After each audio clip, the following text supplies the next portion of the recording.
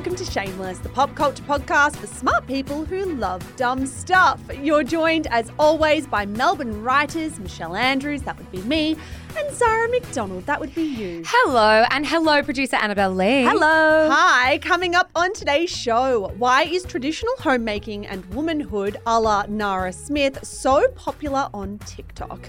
Olivia Rodrigo launches her Guts World Tour. Television personality Wendy Williams has been put in the spotlight of a highly controversial 4-part doco-series. Zendaya wants to talk about Tom Holland a lot. Aussie Margaret Zhang has been moved on from the top gig at Vogue China. And did Taylor Swift's dad punch a pap? Then it's Zara's turn to play Slow News Week. And it'll be interesting given I had the worst start ever this year. It could have been worse. You got 1, not 0. I got 1. But first, Zara McDonald, we need to talk about what is a very special week in your life. It is your wedding week. It's my is that how we define the week prior, like birthday week? Yeah. WW. Wedding week. I have had a good wedding week. I don't think there's that much to report. I had one allergic reaction on my face. Can we run everyone through how this happened? Yeah, it's no one's fault but my own. I decided to get a beauty treatment that I hadn't got in 3 years the week of my wedding, and then my whole forehead broke out and I was like, oh, okay, I'm having an allergic reaction. My favourite thing as well is you walked into the office and you're like, I've got some bumps on my head, and we were all looking at you being like, it's fine. All of our voices changed to a little octave. I don't know why I decided to do that. It's settling. But the thing is, I thought this is what a professional makeup artist is for. Exactly. Well, you're wearing makeup over it. I think it's gone down magnificently. It's gone down a lot in the last couple of days, so I'm feeling good. We also collectively had like a little office brainstorm to be like, is this the kind of thing that you just leave and it will just solve itself, or do you put more things on and potentially make it worse? I'm a big believer in putting nothing on it. Same. But generally, anyway. Like, ingredients scare me, so I just put water on it. And I don't know, but I think it's been working. I also gave Zara a Zyrtec. I'm like, this will help. And now that I've sat with that, I'm like, that's a hay fever. But I think the placebo of it helped me as well. Yeah, well, you're welcome. Thank you so much. So that happened. But beyond that, pretty uneventful, feeling really excited. I keep forgetting, this will sound incredibly stupid, I keep forgetting that I'm getting married rather than just throwing a big party, which is incredibly funny to me that, like, as of next week, I would have to get divorced. Like, that is just like an incredibly hilarious concept. I still feel like a bit like a child bride. Yeah, that's fair. I'm 30 this year. Yeah, I was 28 when I got married and I felt spectacularly young to do it. Just little babies. Babies. I'm very, very, very excited. Annabelle, you'll both be there? Oh, yeah. I'm so excited to hear the wedding song, the ceremony song. Oh, that it you won't picked. even be that impressive. Wait, so I want to know. Are you planning on getting back to us if we can do a flash mob at your wedding? Oh, yeah. Well, you guys can do anything you want. You could flash mob down the aisle. Imagine I that. think we flash mob. Don't green light that, Zara. You're going to regret this. Imagine you started rolling behind now. We're very excited for you. Thank you so much. No, I'm really excited. So I guess watch this space. I will be back on the mic next week so we can talk about it more then. No honeymoon for Zara. The week after. No, I think that's the thing. We've actually got 2 of our best friends ever. Ollie, my partner's best friend, is getting married the weekend after us. And I think it's been one of the more special elements of this whole thing is having some of your best friends do it at the same time as you. Like, yeah, it's like just a wedding bonanza. Yeah, it's like the excitement is feverish. We've got quite a few people from overseas here. And I think to be having love spread across a couple of weeks is just amazing. And I didn't think about that factor as much as I should have, and I think that's what I'm enjoying so much as well. How exciting that this time next week we'll be able to do the wedding debrief. Oh, we will. And we will do it. We will do it. All right, what are you recommending? I have a 4-hour episode of Acquired, guys. I'm really sorry. But hey, I watched 7 hours of Who the Fuck Did I Marry last week, a 4-hour episode of Acquired. Well, that's the thing, because if you're listening to a 4-hour episode of Acquired, you're not listening or consuming anything else over the course of your week. They dropped an episode on Hermes. Now, if you're not across the Acquired podcast, they do basically full audiobooks on businesses, tracking the history of a business and how a business really came to be. I have spoken on the podcast before about the LVMH episode. This episode on Hermes is amazing. I'm obsessed with it. I think there is something really nice about hearing 2 men talk about designer luxury fashion in a way where they just have the most respect in the world for this kind of business. I think that designer fashion, that's so out of reach. I mean, an Hermes bag goes for like 30,000 AUD. Like none of us are going out and buying them.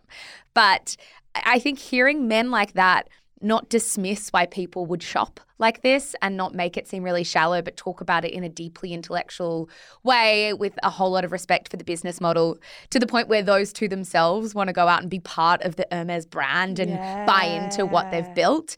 This is one of the oldest brands ever. It started in the 1800s. It's an amazing, amazing episode. It's clearly an investment, but I learnt a lot, even just running this business. I've got things I want to talk to you about, Michelle. We're going to start launching our own luxury designer bag collection now. So much. So that's me.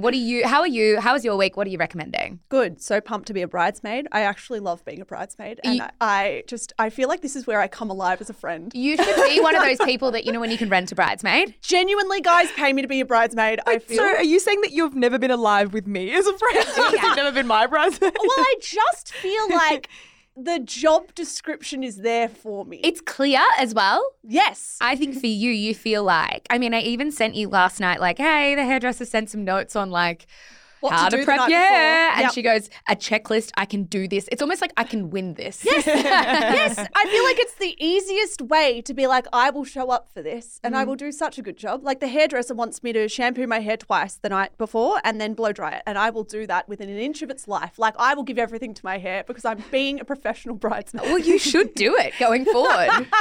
No, I'm very excited. I do want to recommend a podcast episode again.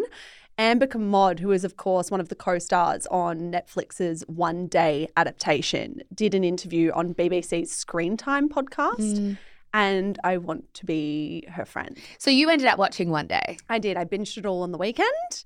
It's excellent. I don't want to give spoilers. I know. This is how I felt when I was talking about it on the show. Have you watched it, Annabelle? Yeah, I finished the whole thing. I think what I will say to the people who have finished like we have, I'm with you. What you're feeling right now, I'm there. I'm deep in the trenches. I'm in the trenches. I'm in the trenches. That's all I'll say. Don't listen to this interview if you haven't finished the series because there is a major spoiler like a minute in. But it's excellent. Amber Commod speaks about how they were filming this for 8 months. I didn't know that. 8 months. She was like, I was so burnt out at the end. It was such a commitment. She also wasn't sure she wanted to apply to audition. She sent her tape in at the very last minute. And it's funny, Leo Woodall's tape was the first one the casting directors watched and hers was the last. And I just thought this adaptation was incredible. There's a reason there's so much hype and buzz around it. And watch this space. There actually might be something over on the Shameless Book Club next month all about One Day, Zara. Ooh. Now, back to Amber Commod. I know she's already done a lot in this space, but I also think she is about to absolutely explode. Yeah, I think even Leo Woodall was on White Lotus and he was big. Like Amber Commod was on This Is Going to Hurt, but there is a newfound fame for both of them and it feels very much like the breakout moment. They are everywhere and I'm very excited to see where they go. Well, I loved this as well because I feel like a lot of these interviews are done just before something comes out because it's kind of like, when you have actors on their press junkets and stuff. Totally. This interview was done after the show had reached worldwide success, worldwide popularity. And it opens with her speaking to that bizarre kind of experience of the show being out. And by the weekend, I think it came out on a Thursday, by the weekend it was everywhere. And how that took her by surprise and how she's not really still coming to terms with the fact that she's very famous now. 100%. Like that is relatively overnight when a whole series drops on Netflix. You heard the Bridgerton stars of season 1 talk about that as well. Yes. So highly recommend. It's not very long either. Not to brag. It's not a 4-hour long episode. Well, I actually think I should brag because if you're consuming a 4-hour episode, it's pretty impressive. This is like a 25-minute chat. So Even whatever suits, different strokes for different folks. Exactly right. Shall we get into the episode? We are starting with My 2 cents. No, that was for the sound effect. We're starting with a insert sound effect now. And that's my 2 cents. Yes. I am coming to the table to say Nara Smith performing traditional homemaking on TikTok is making her very famous.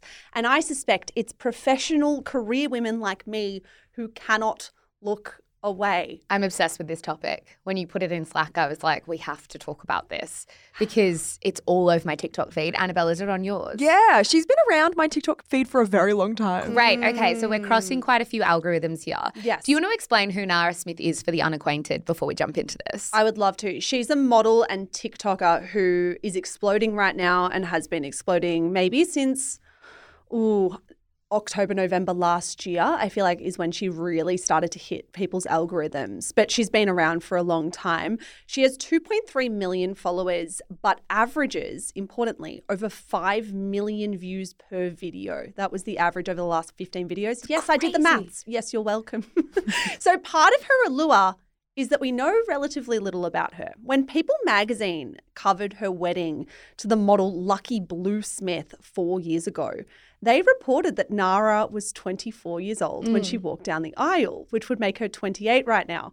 But in a video she filmed last August, she told her viewers she's 21, which would mean she actually had just turned 18 when she got married. I just wanted to put that in there because yes, she's very popular and yes, she's doing very well on social media, but there are very conflicting details floating around about her. Yeah, I was deeply confused by that fact as well. Now, Nara and Lucky have 2 children together. They have a third on the way.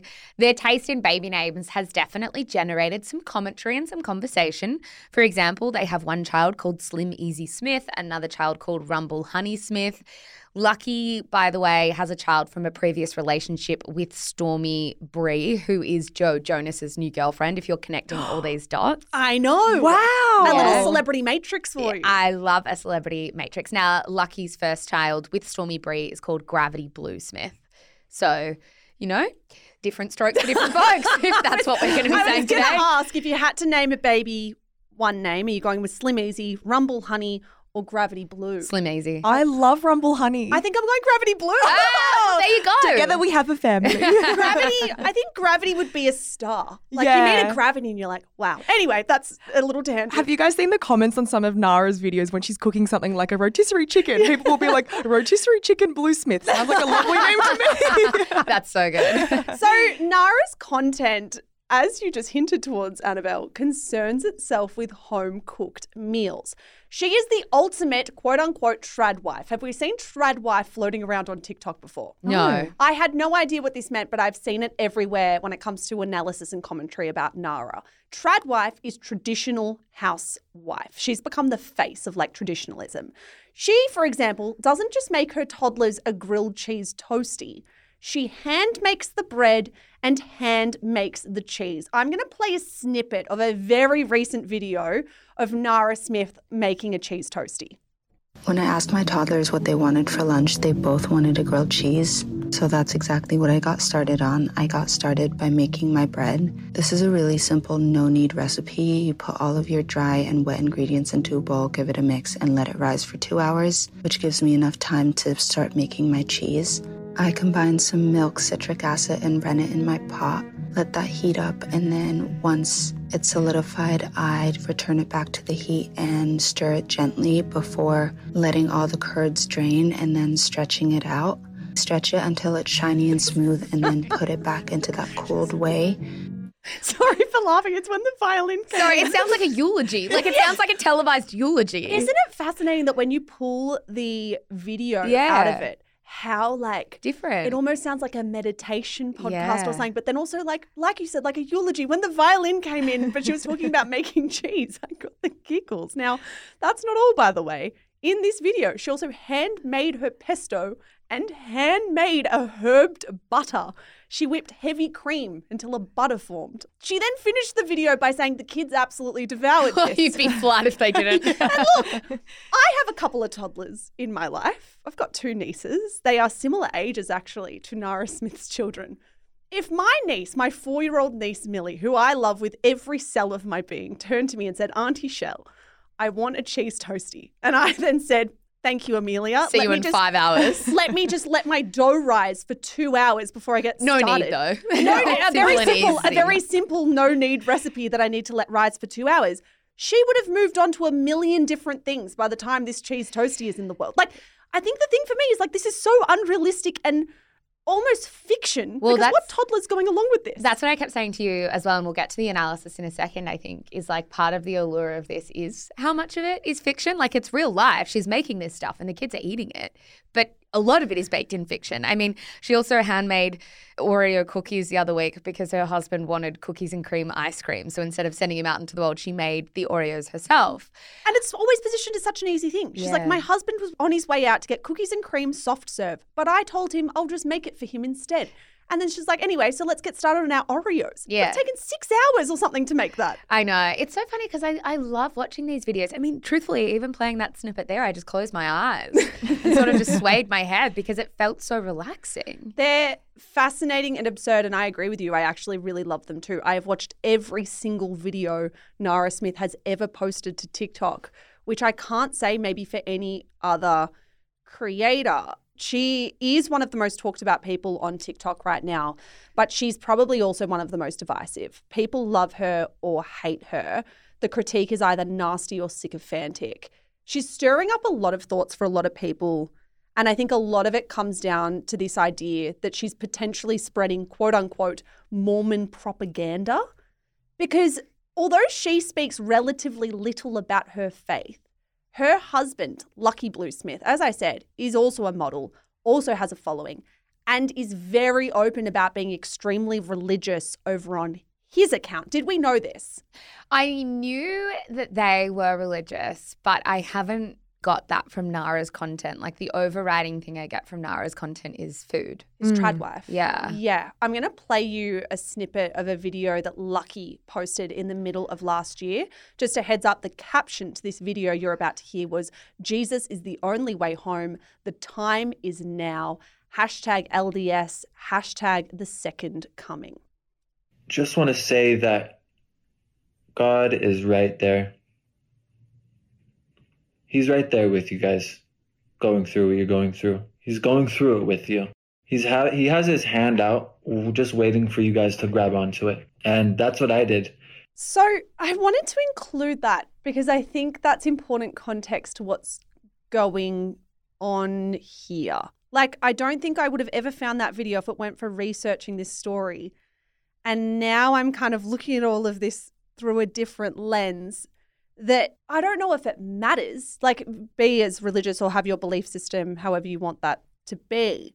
But it is interesting to look at what Nara Smith is putting out into the world in tandem with what her husband is putting out. I'm actually struggling a little bit to see the tight connection, if I'm honest. Like, I appreciate the critique that's being leveled in this context, but I don't think Nara Smith is selling a reality or a religious world. I think she's selling a family one that's actually kind of fake. Like the religion element is a bit more irrelevant to me here, truthfully. And I think when I watch her content, I've been desperate since I knew that we were going to talk about this to try and work out what the allure of content like this is. Like, what is the pull? And I do think part of it is quite simple. I think there's a part of it that's really straightforward. It's kind of like the Emily Mariko effect. I think slow cooking content like this in a really chaotic world, particularly social media is its own chaotic world, slows you down. Like, you kind of take a breath, I think, when you watch this stuff. And I don't meditate, but sometimes if I am watching my For You page and a slow video like this comes up, I will stop and watch it. And I think that is part of it. I think second to that, though, women take on so much. I mean, that's hardly the most earth-shattering thing I could ever say on this show. I think stats will show women are doing all the work at home and then doing the work at work.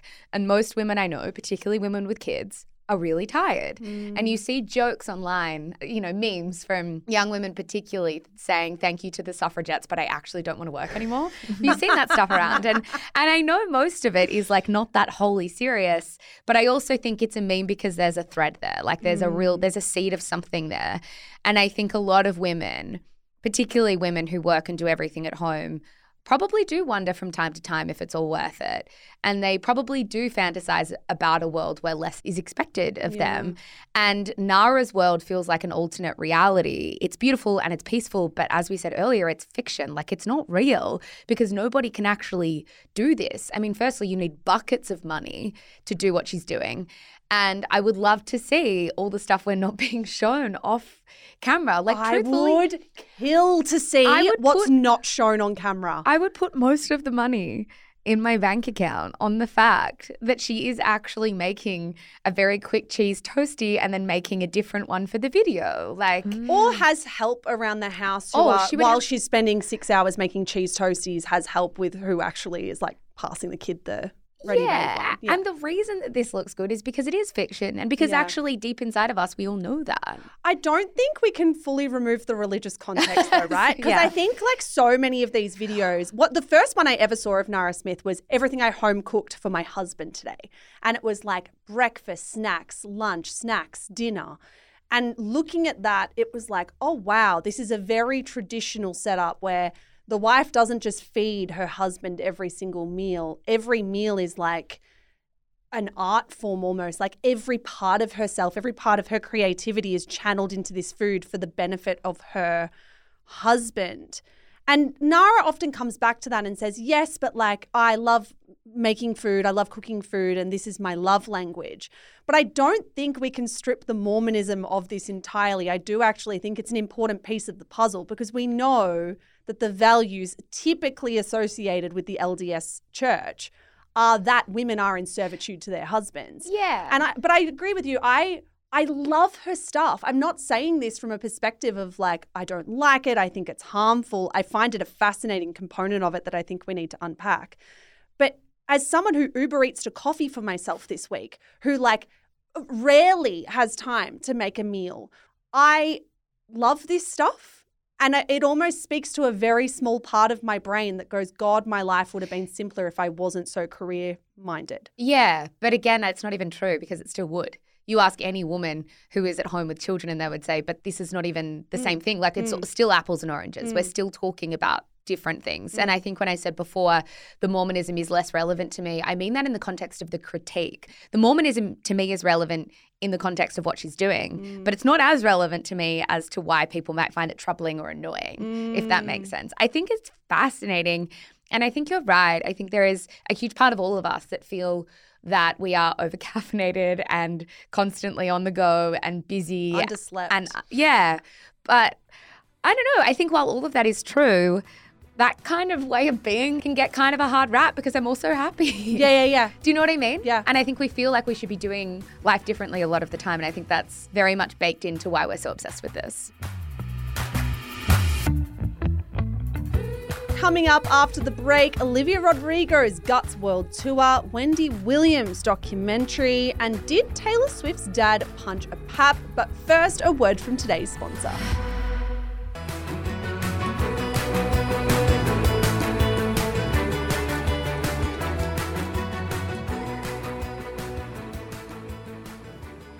And now it's time for the quick and dirty. Every week we bring you the top 5 stories from the rough and tumble of the celebrity and pop culture news cycle. Zara Bride McDonald. Oh, nice. What have you got for us? Trad Life McDonald.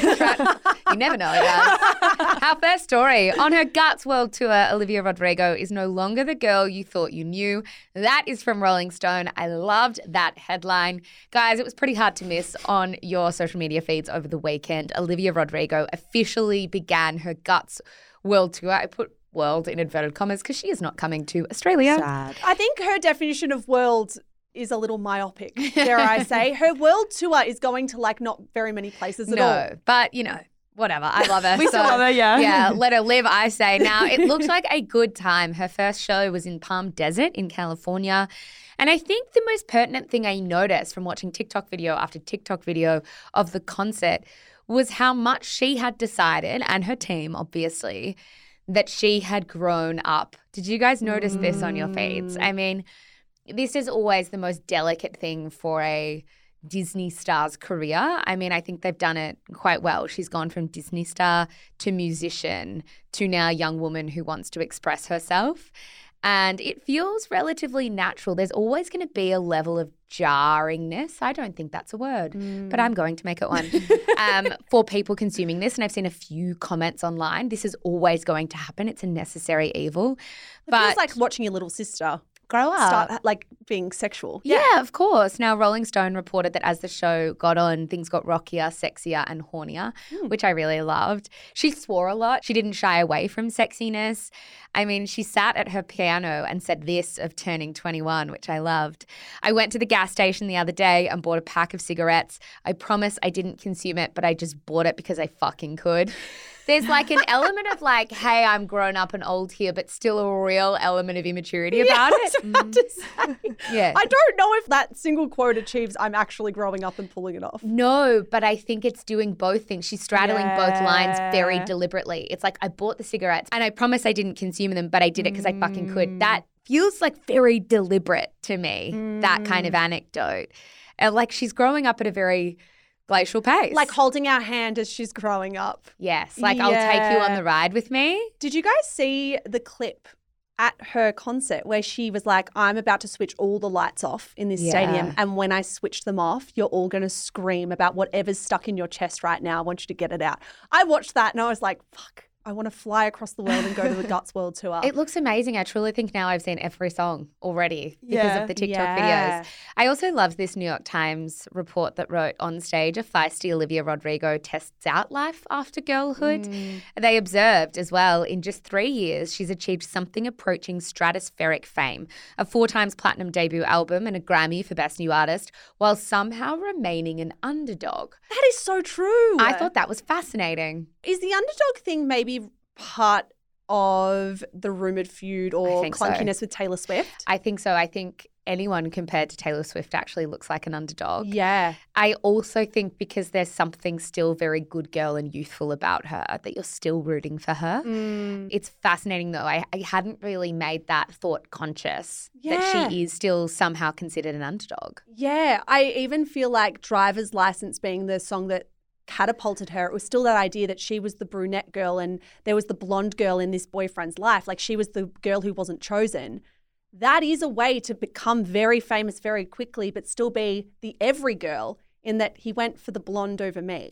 And Sabrina, as we've noted, is on tour with Taylor. And it was rumoured to be about Sabrina. So I think it's interesting. What I want to keep track of now is when that tone starts changing because we know it will. But I hope it doesn't because I love her. Our second story, Wendy Williams documentary producers. If we'd known she had dementia, no one would have rolled a camera. That is from The Hollywood Reporter. Yeah, guys, this story has some twists and turns. We're going to start with the TV show itself. The TV show Where is Wendy Williams was filmed between August 2022 and April 2023. Reportedly, the original premise of the docuseries was to relaunch Wendy's career after she lost her gig on television.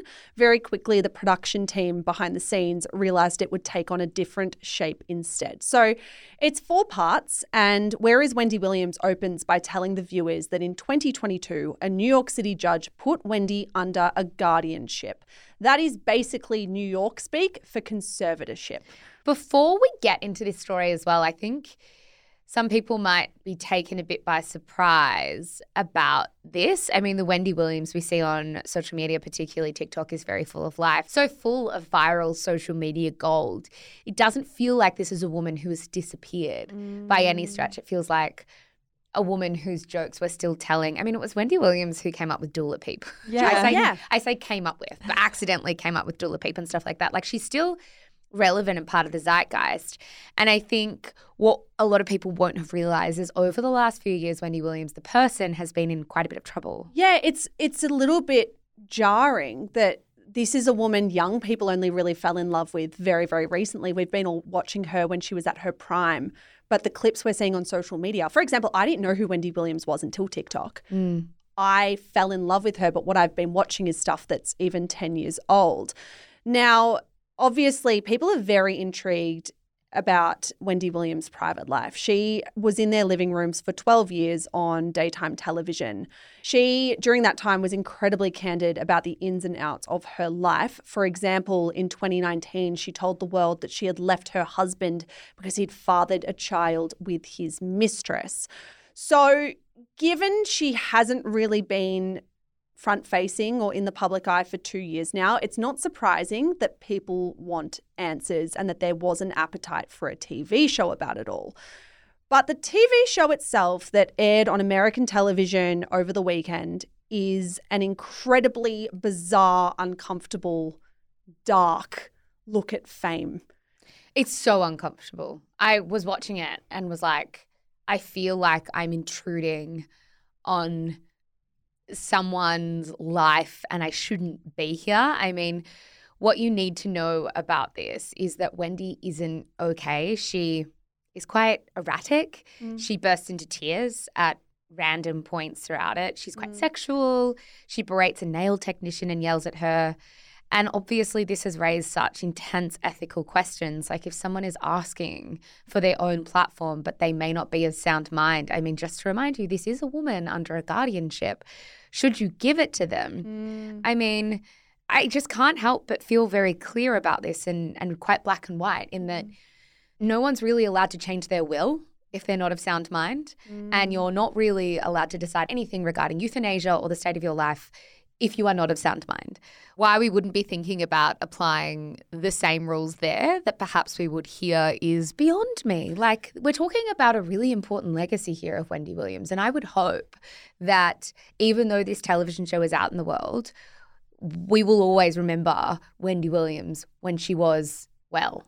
Yeah, I actually haven't had such a visceral reaction to any piece of media as I had when I watched the first episode of Where is Wendy Williams? Like, it's actually kind of diabolical to me that this exists.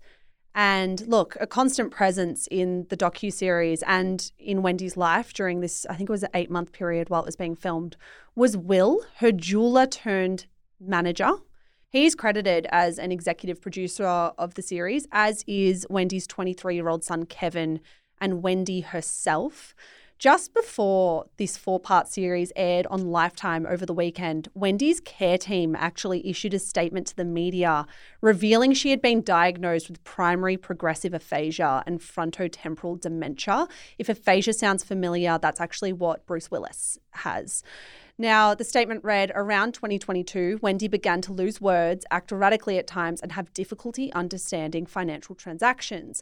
The decision to share this news was difficult and made after careful consideration, not only to advocate for understanding and compassion for Wendy, but to raise awareness about aphasia and frontotemporal dementia and support the thousands of others facing similar circumstances. Around the time that statement came out, Wendy's guardian, her legal guardian, a woman named Sabrina Morrissey, sued Lifetime's parent company to try and stop this docuseries from airing. In an interview with The Hollywood Reporter, one of the producers of the series, Mark Ford, said, ultimately, it's a First Amendment issue. Nobody should have the power to quash Wendy's voice and her family's voice. And thankfully, the courts understood that that was the most important thing and the free press won out. So we have a quite complicated scenario to look at. Wendy was part of this docuseries, but as you said, Zara, is so clearly not of sound mind. Like, you get that in the first 15 seconds. They want watching. you to see that as well. It's not They even like humiliate her completely. The first 5 minutes of the show, it's not even like the things that they are choosing to show, given how much footage they would have of Wendy, is telling a very obvious story from their perspective. She stumbles as she walks into the room, and I watched various loved could ones. have cut that. Yeah, you could have. And I've watched loved ones experience dementia. I mean, the producers, we'll get to this in a second, have said they didn't know she had dementia when they filmed. I feel like anyone who's witnessed a loved one go through dementia is familiar with how sexual they can sometimes be. And there's an exchange. I don't think I'll even detail it, really. No. I don't think we need to. But there's an exchange in the first couple minutes of this where she says something and tries to do something quite sexual to the camera. And I actually found it quite upsetting, having watched loved ones go through that and know how dementia can affect them and how vulnerable they can be in moments like that.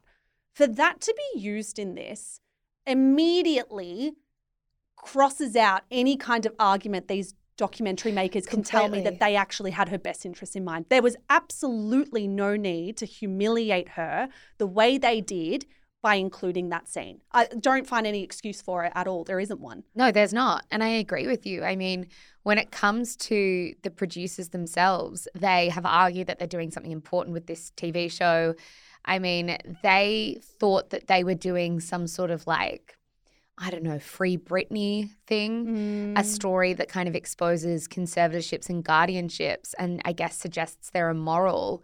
I mean, I actually don't think they achieved this in the slightest. I think, as you keep saying, and as is true, I think they were setting out to humiliate her. And I think, if anything, it proves that she needs people in her corner who are fighting for her. You might ask yourself as well, okay, so where is her family if her family wanted this to go ahead? Well, she has a 23-year-old son and he is not in charge of the guardianship because apparently, or reportedly, I should say, when he was in charge of her financials, he reportedly spent hundreds of thousands of dollars on his mum's cards, including $100,000 on Uber Eats alone. I just feel very troubled, so troubled and so uncomfortable about this story. And I think there is no one binary narrative about conservatorships or guardianships. Every single story is different. And just because the Britney Spears story looked like one thing doesn't mean that every story should be exactly the same. We always should have conversations about the benefits and the fruitfulness of conservatorships and guardianships. But at the end of the day, to try and, I don't know, put every single case in the same box is so deeply unhelpful. I completely agree. I think one thing that I'm struggling with as well is there's a popular theory that Lifetime pursued this, knowing and seeing that Wendy wasn't well, because she, when she was well, had signed a 3-picture deal with them. And this was the final commitment of that 3-picture deal. Multiple people on the show spoke to The Hollywood Reporter about that and denied it. They did, though, concede that Wendy did not sign off on the final product. She has not seen these 4 episodes. In fact, nobody from the show, including members of Wendy's family, has spoken to Wendy for months now. Here's a quote that was given to The Hollywood Reporter. "We simply had no way to get it to her to see it. No way to screen it with her because she's locked down in a facility and we haven't been able to speak to her since we wrapped filming. The last day that you see us filming with her is the last time we spoke to Wendy." After that, the quote came, "Of course, if we had known Wendy had dementia going into it, no one would have rolled a camera." You didn't have to run it. You didn't have to run it at all. You found out. In fact, her son posited the idea that she had alcohol-induced dementia while filming. You didn't have to run it. And also, Wendy has the ability to contact these people. She can call them. They can't call her. And if she's chosen not to speak to them in a few months, I think that says a bit. Yeah, our third story. Zendaya fawns over boyfriend Tom Holland's natural gift. That is from The Independent. Guys, Zendaya is on the press tour at the moment with Dune Part 2. And firstly, red carpet looks a 10 out of 10. Oh, they always are. Who is surprised? Secondly, I think I've noticed something quite interesting here that, I mean, I'm saying I have noticed something. I think quite a few people have noticed it as well. She's talking more about Tom Holland than she ever was. I mean, Zendaya and Tom Holland have always had an intensely private relationship. They've never wanted to speak about each other. I think Tom's always been a little bit more public than Zendaya about it, posting on Instagram, etc. Yeah, he loves an Instagram caption. Totally. But what I'm seeing over her last few interviews is her happy to acknowledge that she's in love and happy. Now, it all started with a video on BuzzFeed. Now, I'm sure so many of our listeners will have seen that very famous BuzzFeed segment where they have like puppy interviews, like little tiny puppies rolling around the studio while a celebrity is interviewed. Now, one of the questions that Zendaya was asked was who has the most Riz out of the Dune Part 2 cast?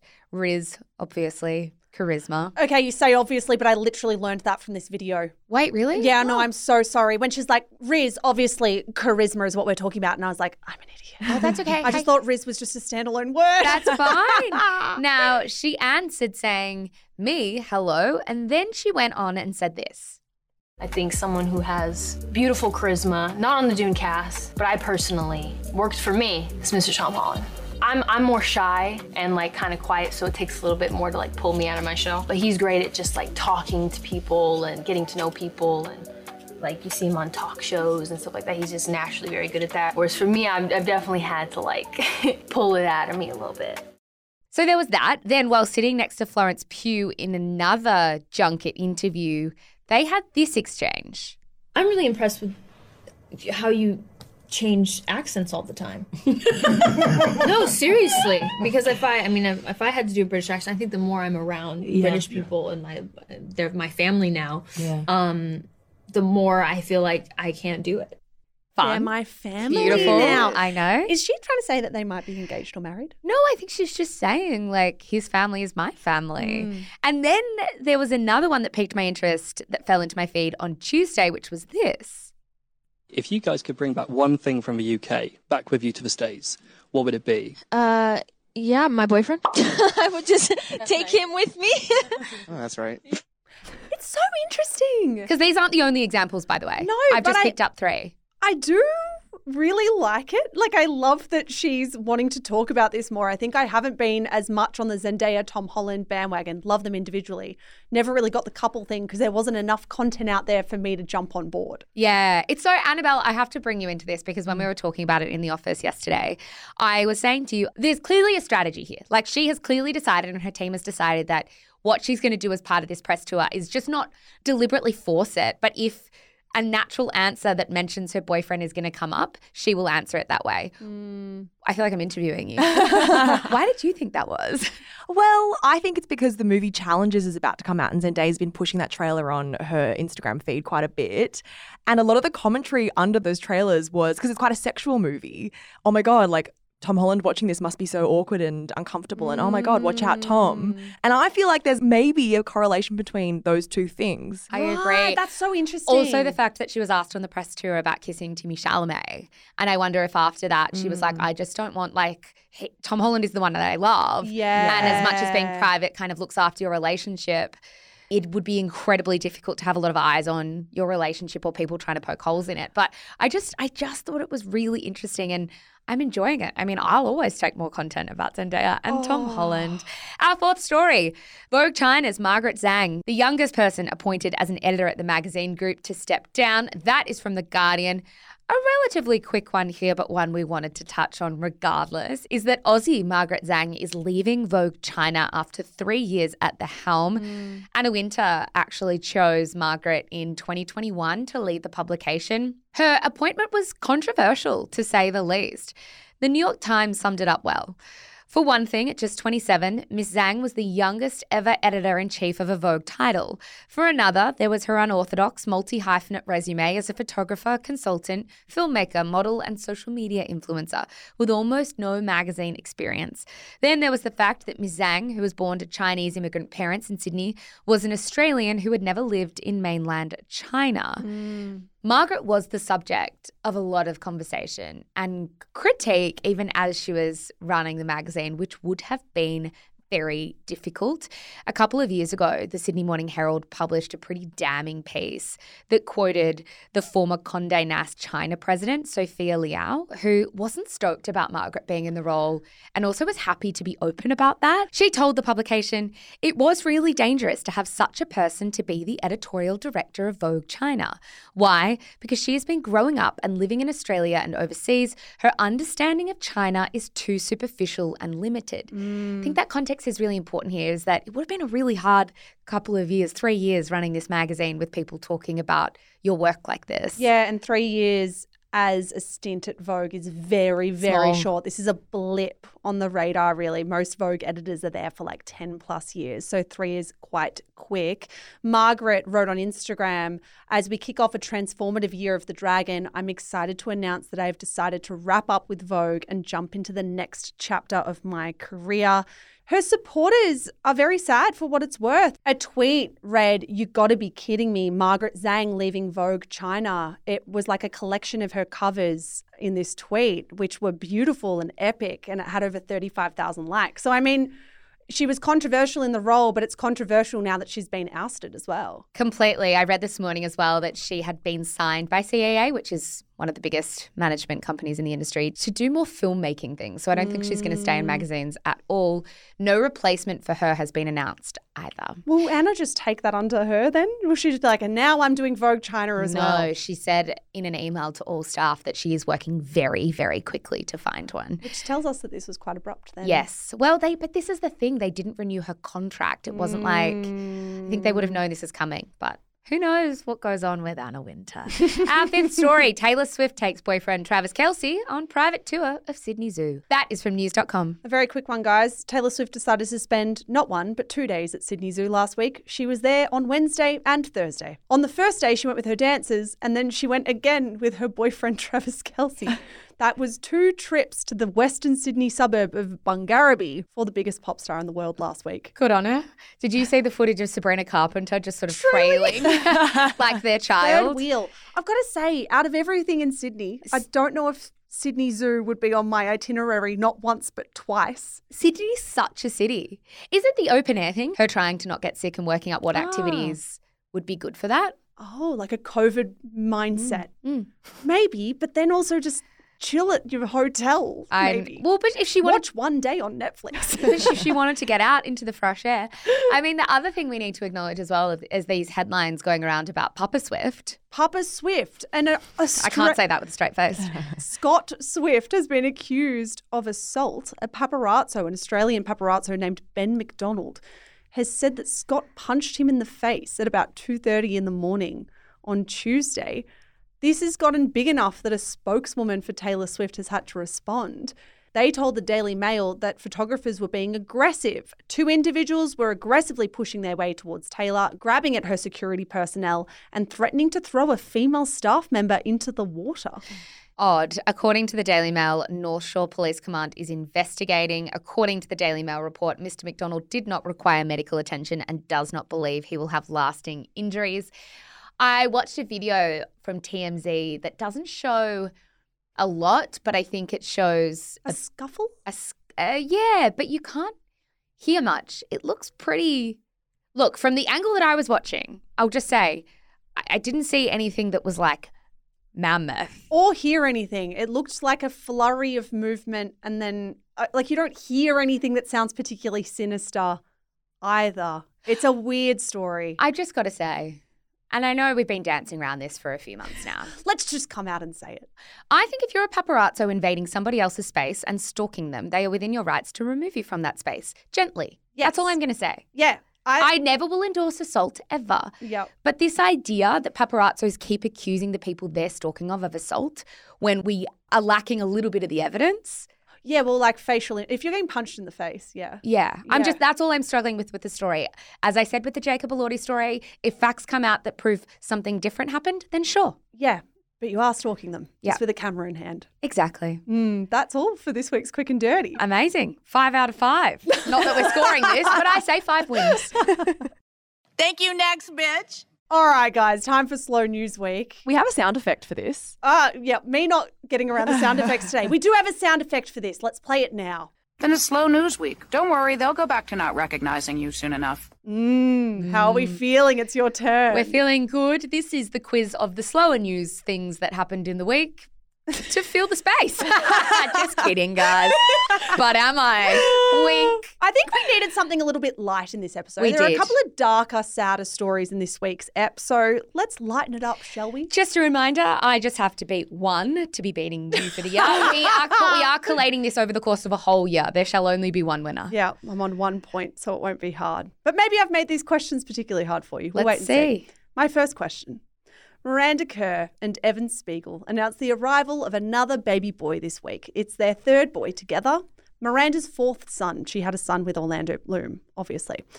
What did they name this boy? If you want, I can give you the existing names of the other boys. I think that's too hard you need multiple choice for that. I've got multi-choice. There we go. Okay, well, the existing names, just so you can kind of feel get it a out for vibe. the ecosystem of Miranda Kerr baby names. The ecosystem is Flynn, Miles, and Hart. Thank you. Now, what are we subbing in at spot 4?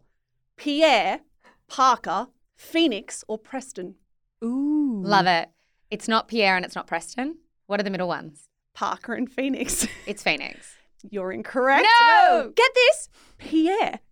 Pierre does not fit in, love you, Miranda, but does not fit in with Flynn, Miles, Hart. It should have been Preston or Phoenix. It should have been Phoenix. Phoenix worked so well. Yep, I That's agree. all right. Anyway, 0. That's fine. Second question. On Sunday, Romeo Beckham and girlfriend Mia Regan announced they'd split up after 5 years together. Mia wrote on Instagram, "This is me and Ro. We have grown up with each other since we were 16. Love takes on different forms and paths as you mature. Romeo's Instagram announcement was similar in sentiment, sharing his equally cute nickname for Mia. What was that nickname? Very name-heavy episode. I'm like, these are the hardest questions ever. I'm just realising. Annabelle actually wrote I actually this one. wrote this one, yeah. Okay, what was the nickname? A, Mooch. B, Meow Meow. Okay. Or C, Mia Moore. Mia Moore. Mooch, Meow Meow, or Mia Moore.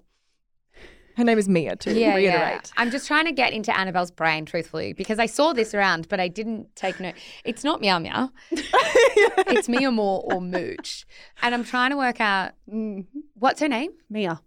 I think it's Mooch. Correct. Yeah. Mia Moore's a good one, though. Hey, that's why I thought that would be a talented Annabelle Yeah. guest. I was kind of into Meow Meow. Yeah. All right, you're on one. Great. At least I'm on the board. Third question. Again, I've got multi-choice for you. According to The Independent, which smash hit romantic comedy is set to be revived this year, with filming of the sequel reportedly set to begin in May? A, 500 Days of Summer, the second movie. B, Bridget Jones 4. C, My Big Fat Greek Wedding 4. Or D, Made in Manhattan 2. I didn't know this. Neither did I until Annabelle wrote the question. So We worked together on this one. We worked did. I have to together. always think about the side of the internet that Annabelle exists on, which is a different side of the internet to me. Okay, so it's What would you want the most? Maybe probably let's start there. 500 Days of Summer 500 Days of 2. Summer or Made in Manhattan. Yeah, well, the others, it would be the fourth edition. And I feel like once you've done 3, you've done it all. That's what makes me think there is a fourth. Because Okay. I don't think you guys are coming up with multiple choice options with 2 of them going to 4. That's too random. Okay. You've only done that if one of them is the correct answer. So what are the 4? Bridget Jones 4 or My Big Fat Greek Wedding 4. My Big Fat Greek Wedding. Incorrect. Damn it. Oh, 1-1. The answer, the 4th installment of Bridget Jones will begin What the filming in hell? May. 23 years. Sorry, this is a bit of a paragraph, but I just want to read it out. No. 23 years after the release of the first movie, the double Oscar winner Renee Zellweger will return in the lead role based on the best-selling series by Helen Fielding. Colin Firth and Hugh Grant are expected to make a return. Why? The film will reportedly be based on the 2013 novel Bridget Jones, Mad About the Boy, which explores Bridget Jones as a 51-year-old single mother to 2 children navigating dating apps. No. I think we've had enough Bridget Jones, and I would be shocked if Colin Firth didn't agree with me. I agree. Colin Firth and Hugh Grant would agree with No, me. Hugh Grant doesn't. Remember, he was the Oompa Loompa and was like, I got to take anything I've got these days. So maybe we think Hugh. I think Hugh Grant's pushing this. Colin Firth isn't not a 4th one, guys. I feel tired. Number 1 was so good. I only watched the first one for the first time like 3 months ago. And we need to say, a little clunky by today's standards. A lot of this film doesn't stand the test of time. Yeah. But Asterisk. A 4th one? I know. That is so shocking. But I will have to go back to my thinking, which was I knew it was going to be one of those 2. Oh, so you half think you were correct. half correct? I think I should get a half point No. for my thought process. No. Annabelle? You are on 1. A quarter. Annabelle. A quarter, no. Annabelle. I think No. it's too much of it would just make you the winner, because you're 1-1 Exactly, otherwise. So yeah, I think we keep it 1-1. All right. Thanks, everyone, for listening. We will be back in your ears next week. If you want to support the show, Follow us. Show. Wherever you're listening to your podcast. And you know what? Send this episode to a friend and say, I had a good time listening to this. Yeah, and say Zara is my favourite trad wife. Yeah, I'm a trad wife. I will be a wife soon. I'm so excited. Thanks so much, guys. I will be back next week, and so will these guys. See you then. Bye. Bye.